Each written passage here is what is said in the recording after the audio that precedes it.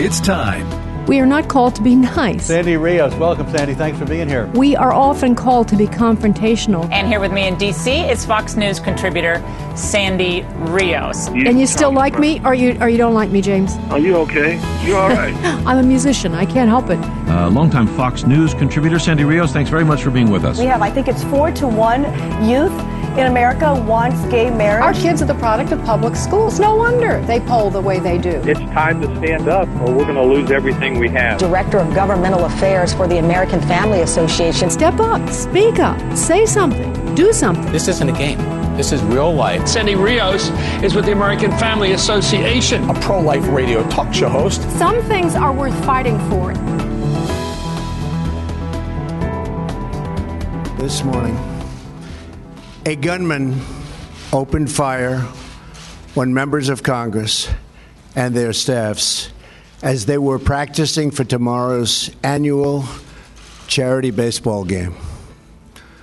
Authorities are continuing to investigate the crime, and the assailant has now died from his injuries. The FBI is leading the investigation and will continue to provide updates as new information becomes available. Congressman Steve Scalise, a member of House leadership, was shot and badly wounded and is now in stable condition at the hospital, along with two very courageous Capitol Police officers. At least two others were also wounded. Many lives would have been lost if not for the heroic actions of the two Capitol Police officers who took down the gunman despite sustaining gunshot wounds during a very, very brutal assault. Melania and I are grateful for their heroism and praying for the swift recovery of all victims. Congressman Scalise is a friend, and a very good friend. He's a patriot, and he's a fighter. He will recover from this assault. And Steve, I want you to know that you have the prayers not only of the entire city behind you, but of an entire nation and, frankly, the entire world. America is praying for you, and America is praying for all of the victims of this terrible shooting. I spoke with Steve's wife, Jennifer, and I pledged to her our full and absolute support. Anything she needs, we're with her and with the entire Scalise family. I have also spoken with Chief Matthew Verderosa. He's doing a fantastic job of the Capitol Police to express our sympathies for his wounded officers and to express my admiration for their courage. Our brave Capitol Police perform a challenging job with incredible skill, and their sacrifice makes democracy possible. All right, I wanted to take you back to that day. That was June 14th of 2017. It was a Wednesday. Alexandria, Virginia, which is a really lovely community just south of the Pentagon, not far, of course, from the district. And the Republican delegation, or many of those that like to play baseball, were on the field in Alexandria practicing for the annual congressional game. It happens every year, at least it used to, when things were normal between the Democrats and the Republicans in the House. They played baseball in the big stadium in downtown D.C., and so they were practicing when James Hodgkinson, who was a Bernie Sanders supporter, a leftist who hated Donald Trump and hated Republicans, asked someone in the parking lot there, who is that, Republicans or Democrats out there practicing? And he was told, again, I think it was the congressman from Alabama, Mo Brooks. I think he was the one that was asked. He was leaving the field for some reason early. And James then took his guns, and he had lots of weaponry and began to shoot.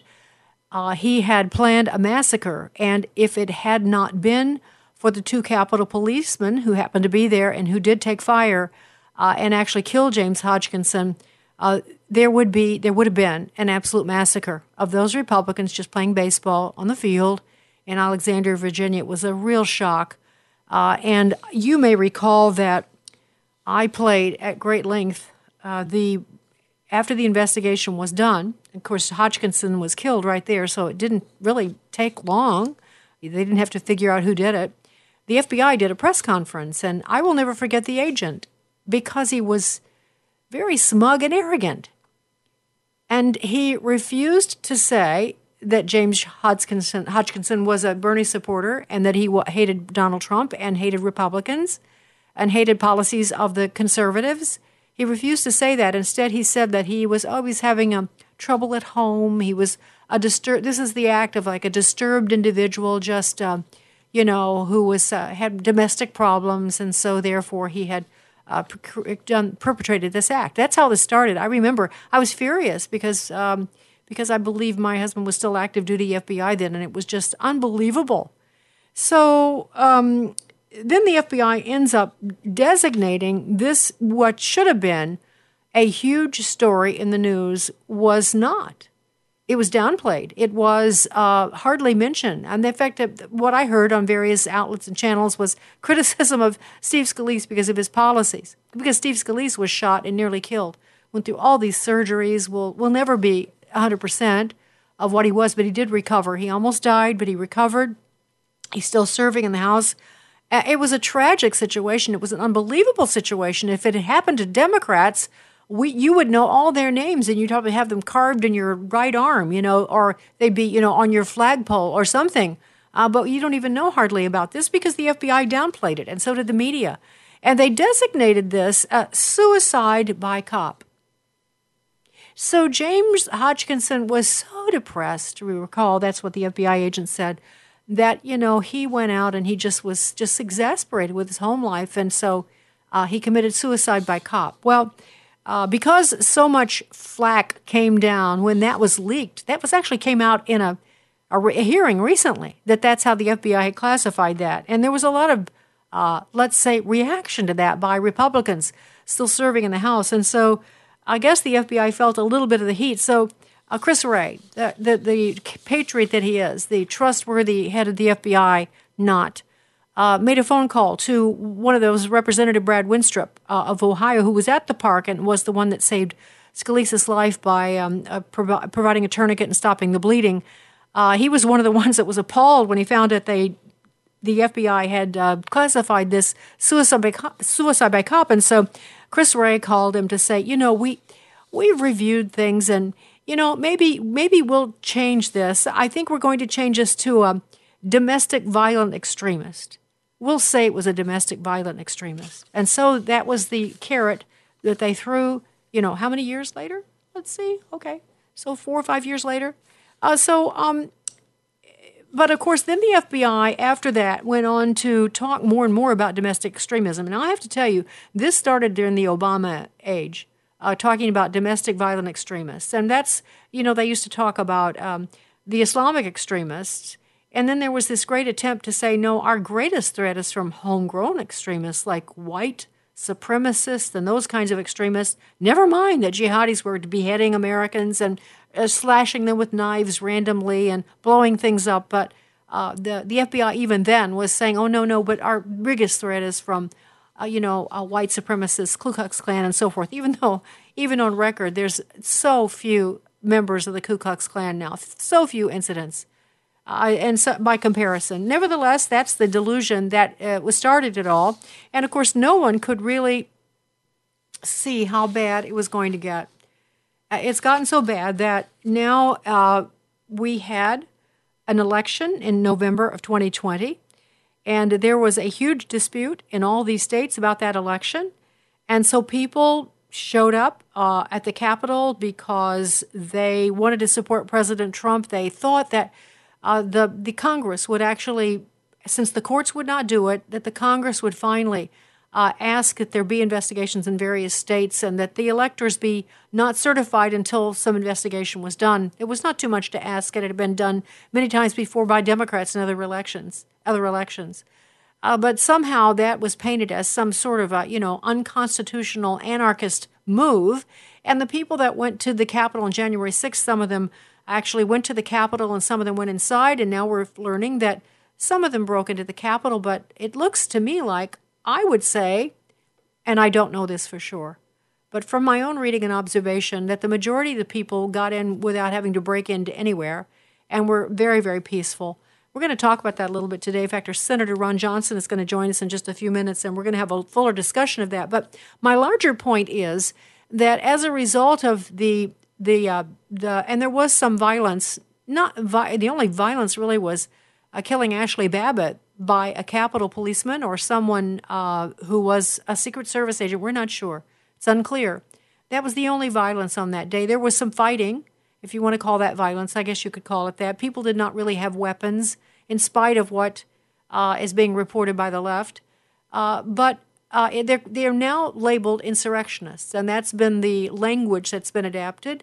It's been twisted to the point that those people that went into the Capitol, even if they didn't do any kind of violent acts, many of them have been interrogated, their personal records abused, a Bank of America helping, and also cell phone services to track innocent people in their travels just because they were at that rally for President Trump.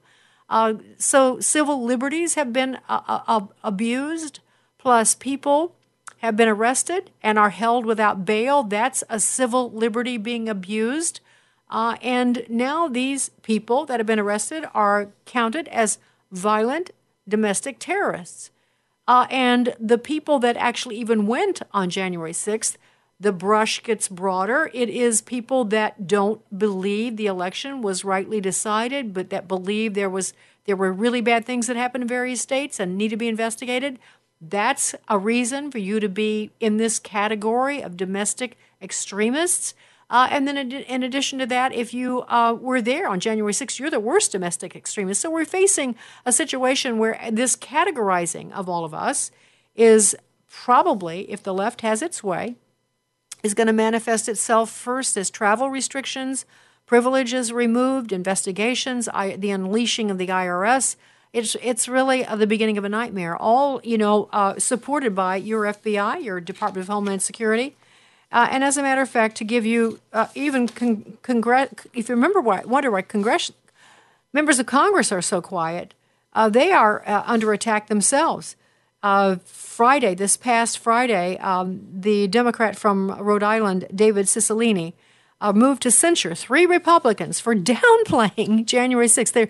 He wants to censure them for downplaying it. It's Representative Andrew Clyde from Georgia, Jody Hice from Georgia, and Paul Gosar from Arizona because of their remarks at a House Oversight and Reform Committee. These 3 members dangerously mischaracterized what happened that day and showed more sympathy for the domestic terrorists than the Capitol police officers who died during the attack. That's what he wrote. Could I just say, as a matter of factual, no Capitol police officer died during the attack. None. Brian Sicklick died later, and it was not related to any injuries sustained on that day. That was a complete fiction. Another man committed suicide a few days later, and we don't know if that was the reason. But that's what they want you to believe. But no one died during the attack. That's a lie. But so now he wants them to be censured because they downplayed January 6th.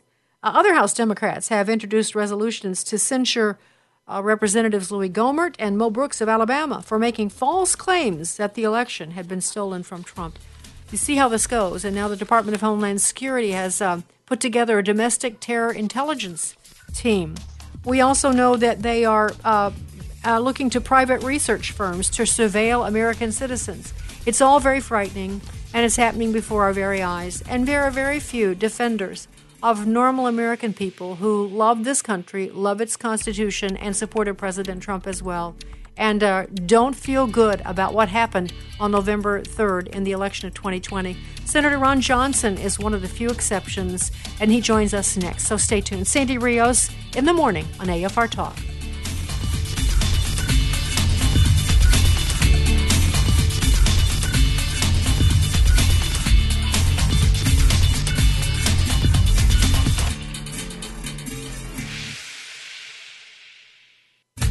Sandy Rios in the morning on American Family Radio.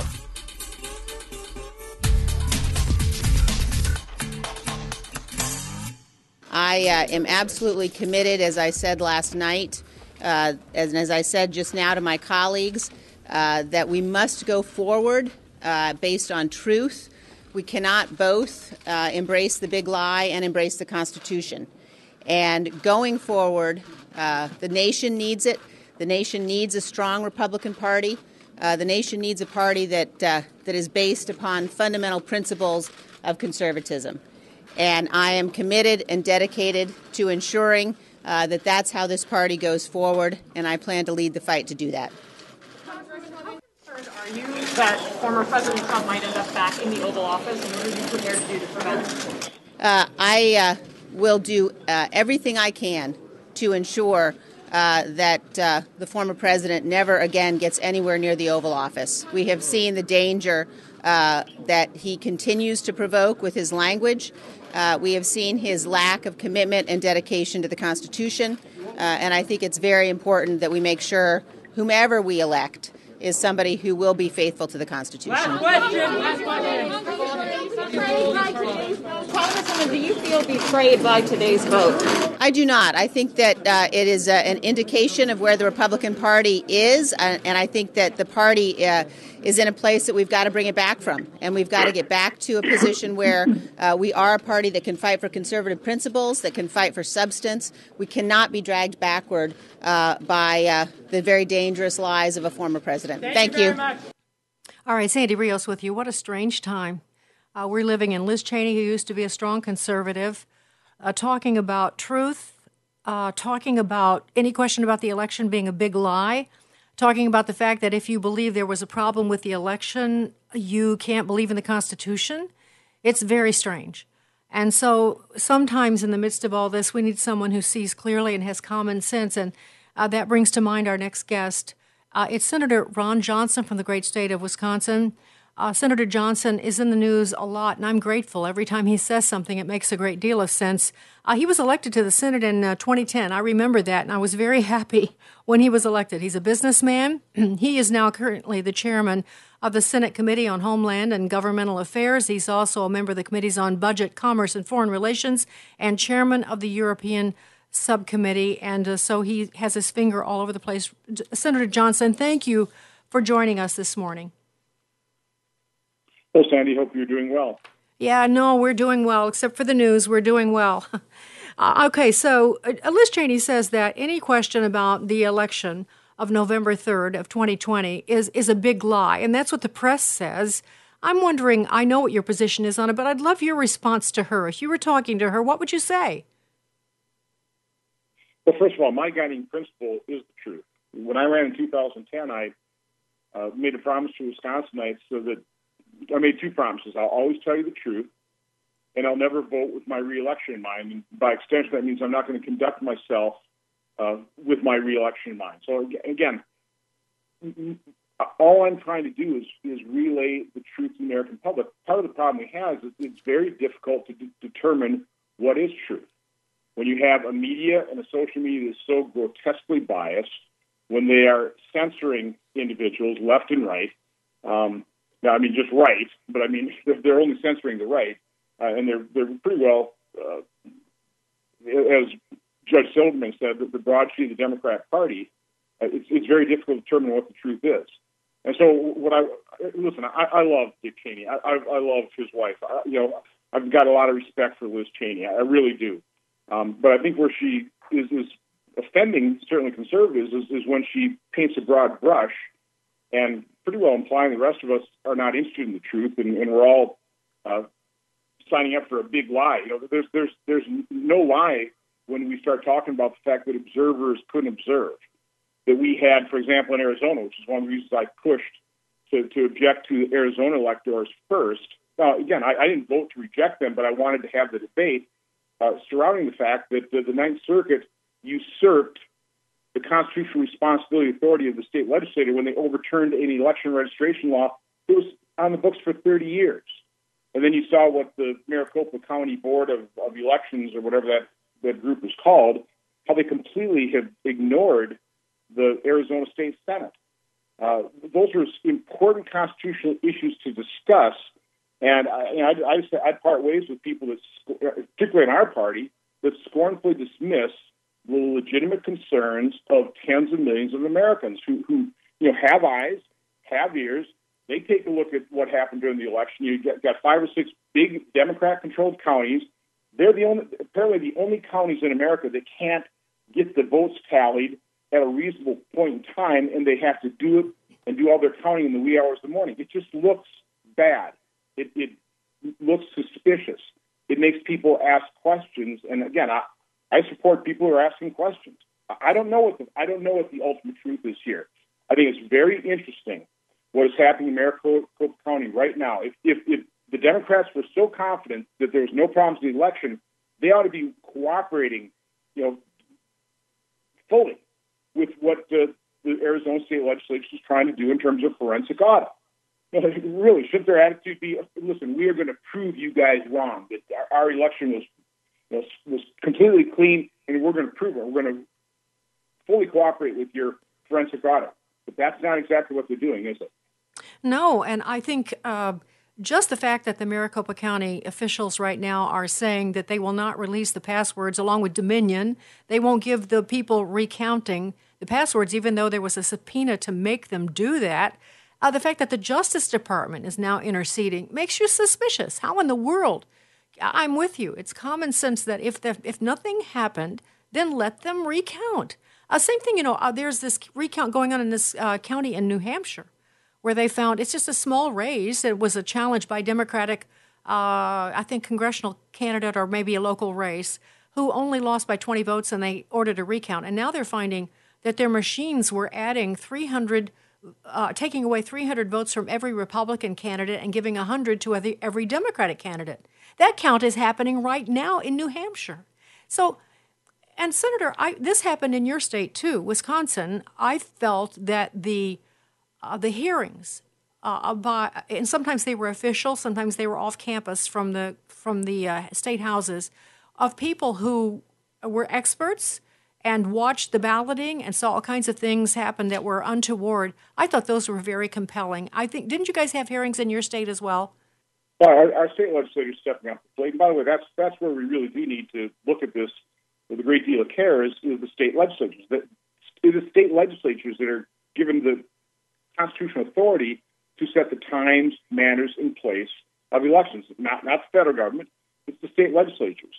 And again, that has been usurped in so many cases. Quite honestly, some state legislators have also abdicated their responsibility. I mean, here in Wisconsin, to a certain extent, that's what's happened. We kind of outsourced a lot of these decisions to Wisconsin Election Commission. That is, when you have a deadlock tie, which happens all the time, it's the radical left staff of the Wisconsin Election Commission that makes the decisions, which, again, we had COVID. I think the left took full advantage of it to push what they've always wanted to push is earlier and earlier voting, more and more absentee and mail-in balloting, and at the same time relax all the controls to make sure that absentee balloting doesn't result in what Jimmy Carter and James Baker and their commission said is probably the greatest source of fraud or potential for fraud in the elections, absentee balloting. That's what the left is pushing. Again, it makes you wonder what is pulling off here. And again, from my standpoint, I wish Democrats were fully involved in the Maricopa County recount, because then we could all take a look at the result and say, okay, we have confidence in it, no matter what the result is. If they prove that they're really, that was their accurate vote count, that would be a good thing to know. And it'd be good to know that you have Republicans and Democrats achieving that result. But now that's not what's going to happen. So Democrats are preemptively in Maricopa County making sure that no matter what the forensic audit says, they're already setting up the conditions that they're not going to accept it. Yeah. Again, this is an unsustainable state of affairs when no matter who wins, the other side is going to claim there was fraud, there was cheating, it's an illegitimate result. We just lived through this for 4 years where the Democrats simply would not accept President Trump as a legitimate president. And now it's happening again. It's an unsustainable state of affairs. Well, and the other thing is, it's not even just a disagreement about whether the election was free and fair between two blocks of people. Most of the Democrats and most of the ones on the other side are Republicans. It's not a partisan issue. It's now become a political hammer, a dangerous thing. And that kind of makes me think of January 6th and the the incursion into the Capitol, the aftermath of that. You probably heard this story, Senator, but, there's one boy, he was 17 years old, who has been arrested by, I don't know, the authorities because he went into the Capitol on January 6th. He was homeschooled. He was with his mom and dad. They didn't go inside, but he did. And they arrested him, and he's been held in D.C. in the jail. I don't know if he's been released now, but he was held for a couple of months at least. And they would not release him to his parents because they interrogated his parents as well, even though they didn't go into the Capitol.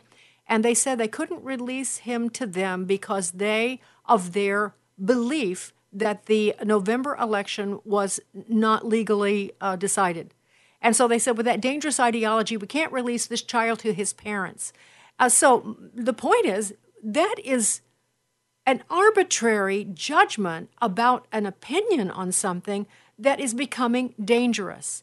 And that brings us to the conversation today. I don't know what we do. When they turn this, you can't even think that the November election might not have been fair. You can't think that, or you will be punished. That's kind of where we are. The First Amendment of the Constitution guarantees the right to free speech and peaceable assembly. Now, again, as you're describing these two parents, it sounds like they peacefully assembled. Listen, I was not happy with the people that breached the Capitol. But what I do know is a large number of those people that got inside the Capitol just walked into open doors. There was certainly pitched battle. There was certainly violence. I condemned it at the time. I continue to condemn it because it cut, for a host of reasons. But one of those is it cut short the very necessary debate we needed to have, again, about unelected courts and other officials usurping the constitutional authority of state legislatures. So I'm not happy with the people that breached. But we need to protect people's First Amendment rights to free speech and peacefully assemble. And how about, corollary to free speech is the ability to think what you want to think. And that's what you're really referring to. Now, the FBI is taking, the Justice Department is taking action because of what somebody thinks. Just understand how incredibly dangerous this is. I mean, this is 1984. This is, these are these dystopian books coming to fruition, becoming our new reality. This ought to frighten every American. I agree, and I want to make the point that you are one of the precious few voices, certainly in the Senate, but even in the House, that's actually coming to the defense of I think there were 200 people arrested, something like that. And many of them, we don't know exactly how many, I've heard an estimate of 60, are being held in solitary confinement, some of them as much as 23 out of 24 hours a day in D.C. jails, unable to post bail, unable to be free because they were there on January 6th. You have... I want to emphasize, Senator Johnson, what you have done. A lot of my listeners actually were there on January 6th because they actually care about the country. They love it. And contrary to what Liz Cheney says, they love the Constitution and they believe that the election was not fairly decided. And so many of them have suffered a great deal, and now some are losing their travel privileges. It's really gotten out of hand. And I want them to know that you have been a champion on this. I have in my hand probably close to a dozen letters that you have written to the various players in the January 6th drama. And I want to talk about those just for a second. You held hearings, did you not? Well, I was part of a hearing. We lost the majority, and so I'm no longer chair of the Senate Committee on Homeland Security and Governmental Affairs, but that committee had a combined hearing with the Rules Committee. And we had two hearings on this, and of course, one of the things I entered into the record in the first hearing was J. Michael Waller's eyewitness account, a different perspective. Obviously, not confirming the narrative that the left wants on January 6th, that there were thousands of armed insurrectionists, just an unstoppable force that stormed the Capitol, intent on overthrowing the government. That that just isn't what happened here. And so, the chairwoman of the committee after the hearing immediately went to the cameras and said, "Okay, here goes Senator Johnson once again, Mr. Conspiracy Theory, entering conspiracy theory into our record. No, I entered an eyewitness account from a knowledgeable observer. J. Michael Waller is a professor of political warfare at Fort Bragg. He went to Washington, D.C., went to the Capitol on January 6th to observe, and he observed, and he wrote out his eyewitness account in 14 pages before he ever listened to a news account. I think it's an important perspective to enter in the record. But again, I got vilified for entering the truth into the record. It is amazing, by the way, how often you get vilified for just speaking the truth. Well, you would know about that. Thing to do apparently anymore. No, you would know. You would know. I mean, there's so many things that we could talk about. Your position on masking and vaccinations, your position on the election, all kinds of things. And that's really, honestly, it's a breath of fresh air, Senator. And I just can't say enough about how grateful I am to you for your courage. Because there's a downside for those of you serving in Washington right now if you speak the truth. And we'll talk about that more. But when we come back, I want to state there's a new video out this morning about what happened on January 6th. And maybe you even haven't heard it. So we're going to play that and talk some more. My guest is Senator Ron Johnson, who's been all over this January 6th, calling things honestly as they are. And we'll return with our discussion in a minute. Sandy Rios in the morning on AFR Talk. Don't forget to connect with Sandy Rios in the morning on Facebook or email Sandy at sandy@afr.net. That's sandy@afr.net. Sandy Rios in the morning on American Family Radio. Sandy Rios back with you. It's our privilege to have Senator Ron Johnson with us this morning from Wisconsin. Senator Johnson has been a truth speaker, and again, that's very dangerous in Washington right now. Very controversial. And he has been one of the greatest champions of those of you who were there on January 6th, trying to defend the president, believing that the election was falsely decided or wrongly decided, or the methods were not acceptable, and the courts would not look at the evidence, and all of it. And some of you ended up in a lot of trouble. And he was just talking to Mike Waller's piece, which we spent a great deal of time on. After this happened, we did an open line. Many of you told us your own stories that comported with Mike, what Mike was reporting, that just regular people were there on January 6th. And so just this morning, or just yesterday, in my inbox, a video showed up of inside the U.S. Capitol on that date. Now, so far, we've seen a lot of dreadful videos of what looks like violence, certainly scuffles, and these are the videos that the news media and the left has used to paint people that went into the Capitol as insurrectionists. But a newly obtained video has just been released, and what you're going to hear, it sounds like a scramble, but you'll hear some things. You'll hear the voice of one of the protesters, and you'll hear the voice of Capitol Policeman Keith Robichaud, telling Chansley, that's Jacob Chansley, he's the guy that dresses in the fur and has the horns. You'll hear his voice as well. In fact, he's the last voice you'll hear. And what you'll hear is not exactly what the press has been telling us. Let's listen. Everybody, listen up. The police here are willing to work with us and cooperate peacefully, like our First Amendment allows. Gather more Americans under the condition that they will come and gather peacefully to discuss what needs to be done to save our country. One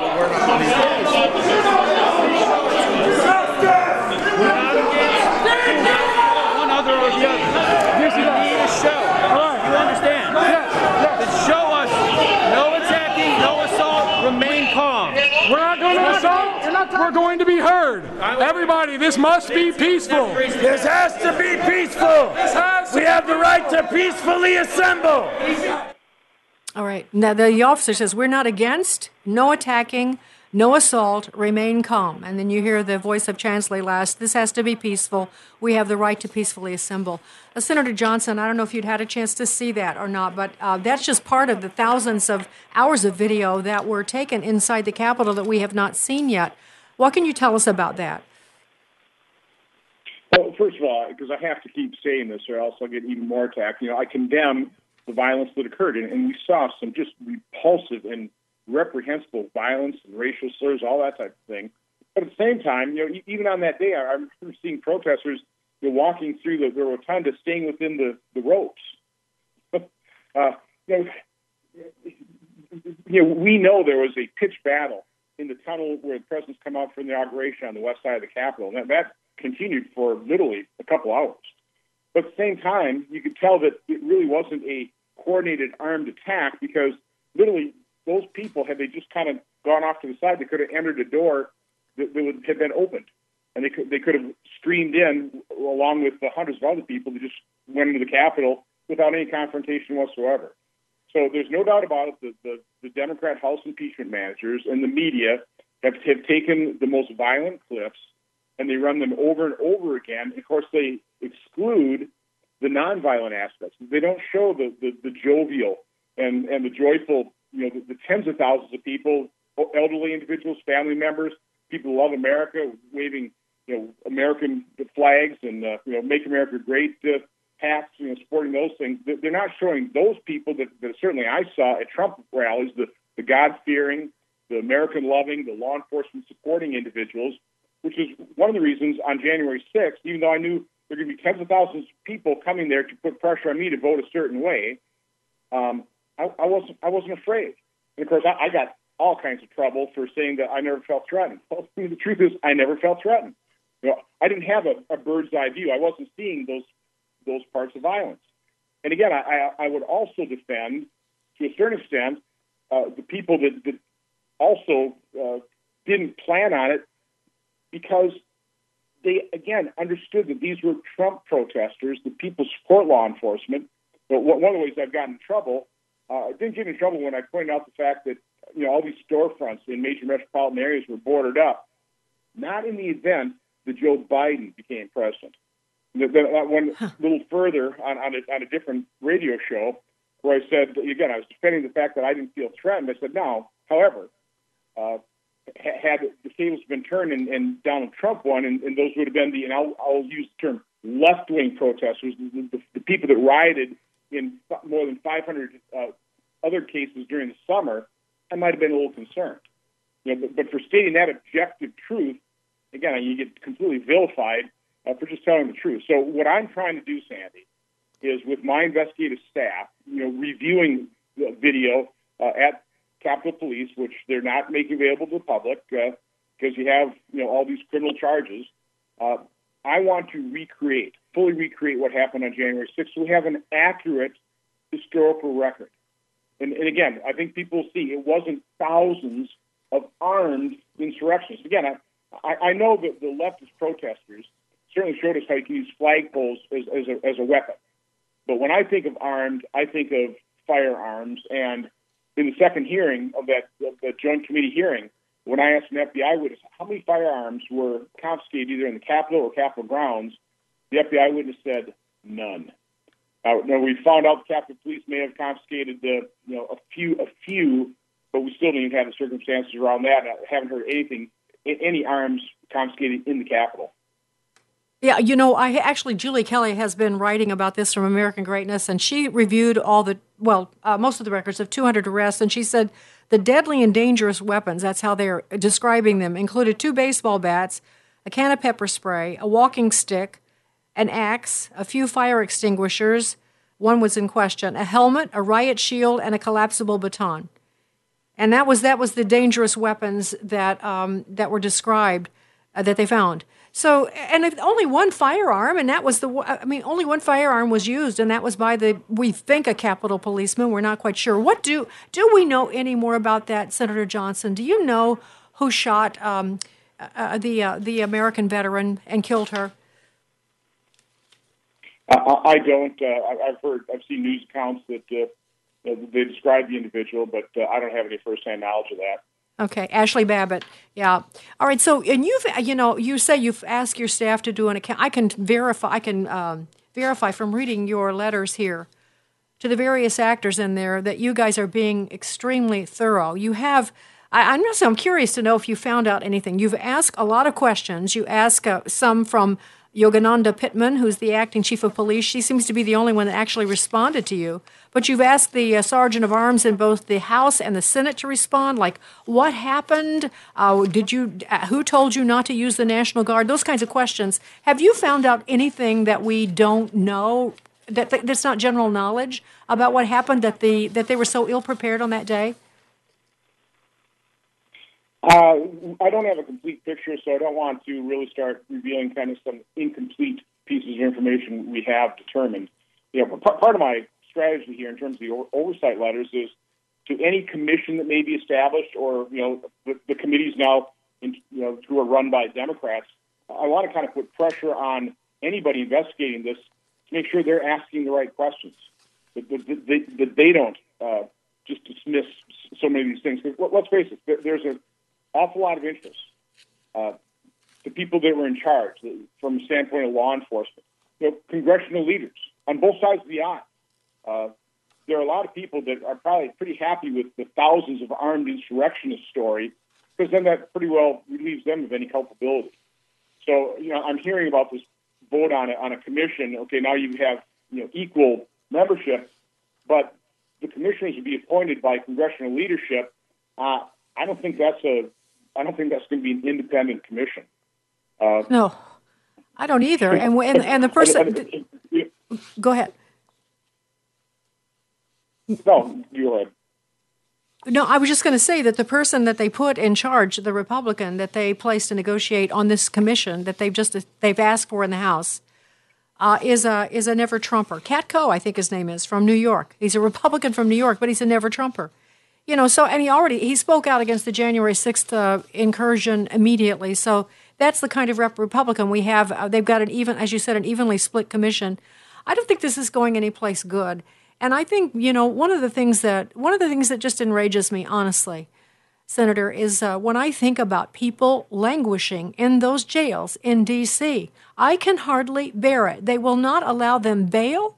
And there may be some that have gotten out, but I think there's 60, like I said, still incarcerated. And the charges against them are so... Now, look, there may be exceptions to this. I don't know what the charges against every person. But the ones that I've heard about are so very thin. These are not criminals who could not be released on bail. What can we do to help them? What can people do? What can you do as a senator? Well, and particularly when you compare that to the charges being dismissed against the Seminole rioters. So I'm highly concerned about the unequal administration of justice. Now, the first line of defense for those individuals are literally their defense lawyers. And you mentioned this Ms. Kelly, who is really monitoring the court records. So is my staff. The charges will be made public, so we need to monitor that.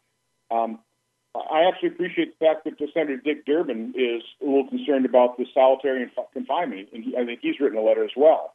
So it's all about transparency. It's about making these things public and making the comparison between the people that committed crimes or being charged or being held on January 6th versus what happened during the more than 500 riots that killed about 24 people, 700 law enforcement individuals were injured, about $2 billion of property damage.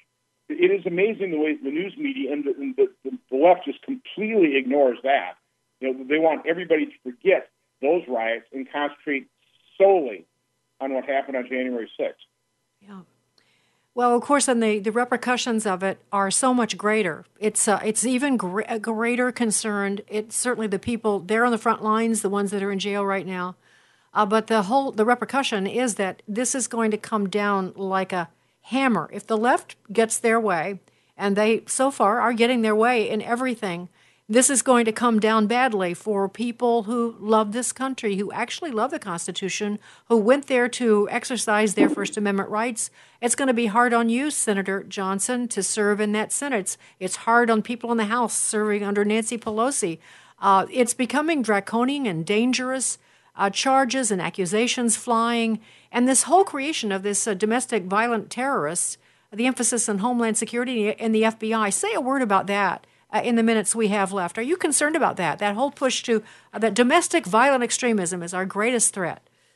Well, absolutely. Of course, that is exactly why they are vilifying people like me. Anybody willing to push back on this narrative of thousands of armed insurrections, anybody that questioned the fact that we had 2 layers of 8-foot-high fencing, concertina wire-tipped fencing around the Capitol, that was all orchestrated to paint a broad brush to make as many Americans believe that the 75 million Americans that voted for Donald Trump are suspect.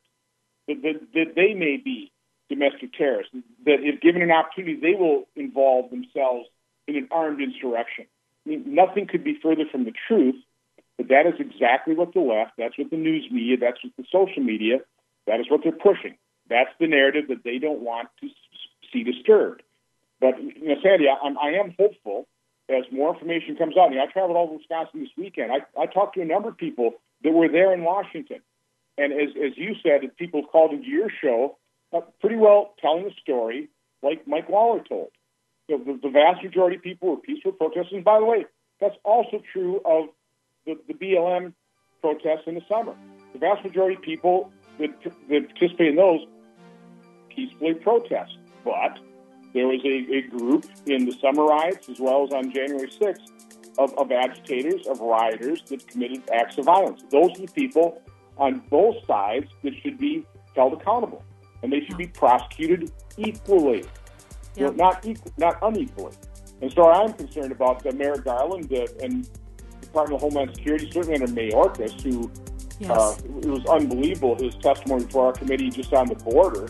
I don't have faith in these people. They will administer justice equally. We don't either. They will. And that's why we are so grateful that you are there, Senator Johnson. And if there's anything we can do to support you further in any way, please let us know. Senator Ron Johnson of Wisconsin, this is Sandy Rios in the morning on AFR Talk.